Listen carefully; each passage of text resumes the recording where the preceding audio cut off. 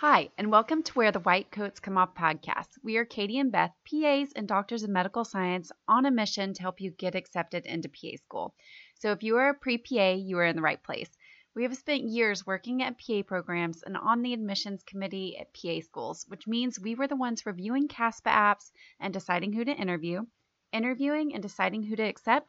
So get ready for some solid advice and mentoring to help you get into PA school.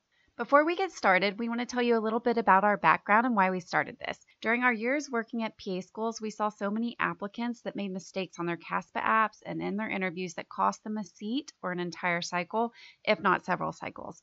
We don't want this to be you. There's so much noise out there about how to apply to PA school, and we saw so many candidates take bad advice and because of this, missed out on starting PA school. Beth and I hated seeing this, so we started Pre-PA Clinic and this podcast. Now, between our application to acceptance course, private coaching packages, CASPA app editing, and everything in between, we get to make sure you are the most competitive, strongest candidate so you can start your dream career. The PA profession needs you and your future patients need you, so let's go and get into today's episode. So today I want to talk about 6 new schools that the ARC-PA has just announced have received provisional accreditation from them. So first off, we'll talk about which schools they are, and then we'll talk a little bit about what this provisional accreditation means.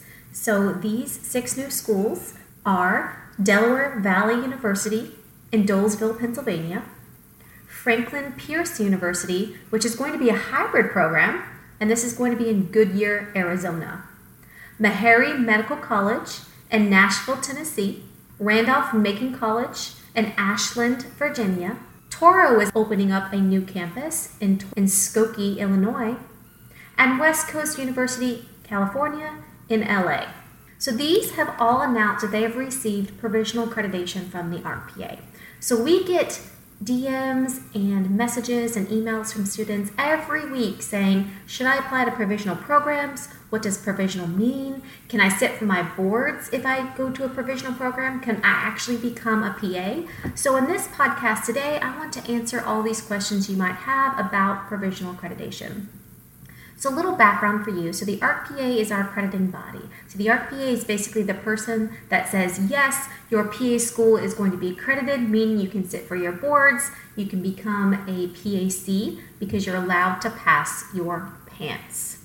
Now, schools all have to apply to this accreditation in the United States in order to sit for this exam. So having an ARC accredited school is very, very important because otherwise you cannot become and work as a physician assistant in the United States.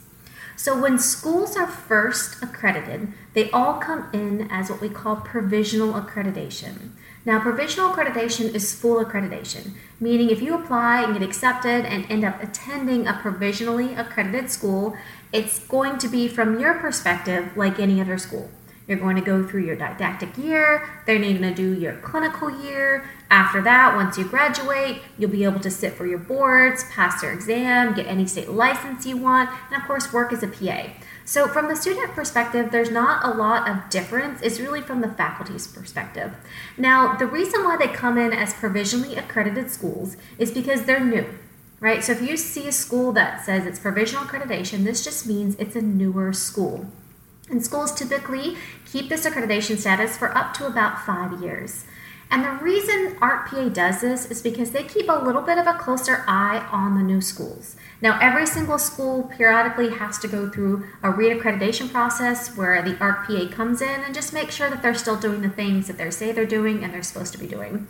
But the provisional schools get a little bit closer eye. We have certain paperwork and certain things we have to turn in. We have to have visits more regularly than a school that has continued accreditation, for example. And again, the reasons for this is because we're new.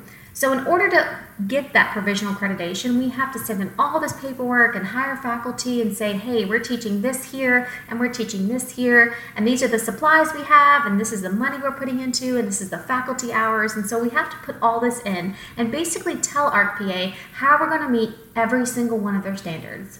So ARC-PA has standards in order to protect the students. So they say, hey, you guys are charging tuition, saying that you're going to create PAs. We need to prove to us that you're going to have the curriculum, that you're going to have the faculty support, that you're going to have the institutional support, that you're going to have the classroom, that you're going to have the skills and the labs and everything needed to make good PAs. So you have to send in this huge packet of paperwork and explain where you're teaching everything, what your plan is for the next few years, etc. And then you can get your provisional accreditation. So if you end up getting provisionally accredited, then great, you can matriculate your first class, and you can start your PA school. But then periodically, the ARC-PA does check back in with these newer programs, because obviously we've done a great job of saying, hey, this is where we're going to teach this is what we're going to do, but then we have to act it out, right? We actually have to act out our plan and execute our plan. So the ARC-PA is there to make sure that, like, hey, you told these students they're going to get the education they need to pass their boards and be great clinicians. Now are you actually doing it? And we have to collect data, and we have to give feedback to them. We have to give PANCE scores, PAC-RAT scores. We have to give all this data back to them to make sure that we're doing what we promised. So if you're thinking about applying to a provisionally accredited school, great for you. Some of these schools are amazing. They have new technology, they have new facilities, and it's really, really great. So there should be no reason that you really hesitate to apply to a provisionally accredited school. You can sit for your boards, you can become a PAC. The one thing about provisionally accredited schools is that they don't have a track record. So if it's a new school, they don't have a long history of a great PANCE pass rate. Maybe the curriculum is new, which in some ways can be a great thing because they can integrate new teaching strategies and new learning opportunities.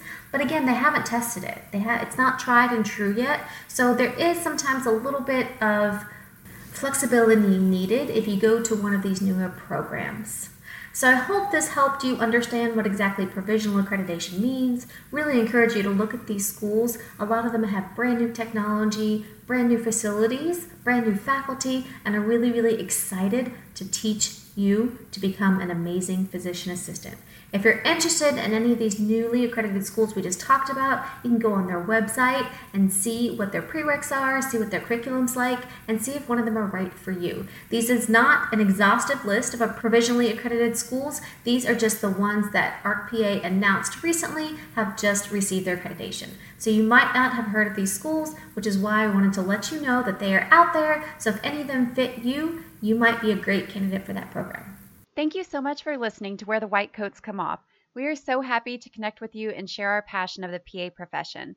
Don't forget to go to the show notes and join our super fun Pacers membership so you can start making your CASPA application more competitive today with virtual shadowing hours, coaching sessions with us, and so much more. Also in the show notes, we have a free download, an Excel PA School record keeper that mimics CASPA format, meaning you keep all of your shadowing hours, patient care experiences, volunteer information, awards you have received, leadership roles, and the loads of other information you need to apply to PA school in one place so you can copy paste into CASPA when you go to apply. Get it in the show notes. Have a great day, and we will see you at the next episode. Keep up the awesome work.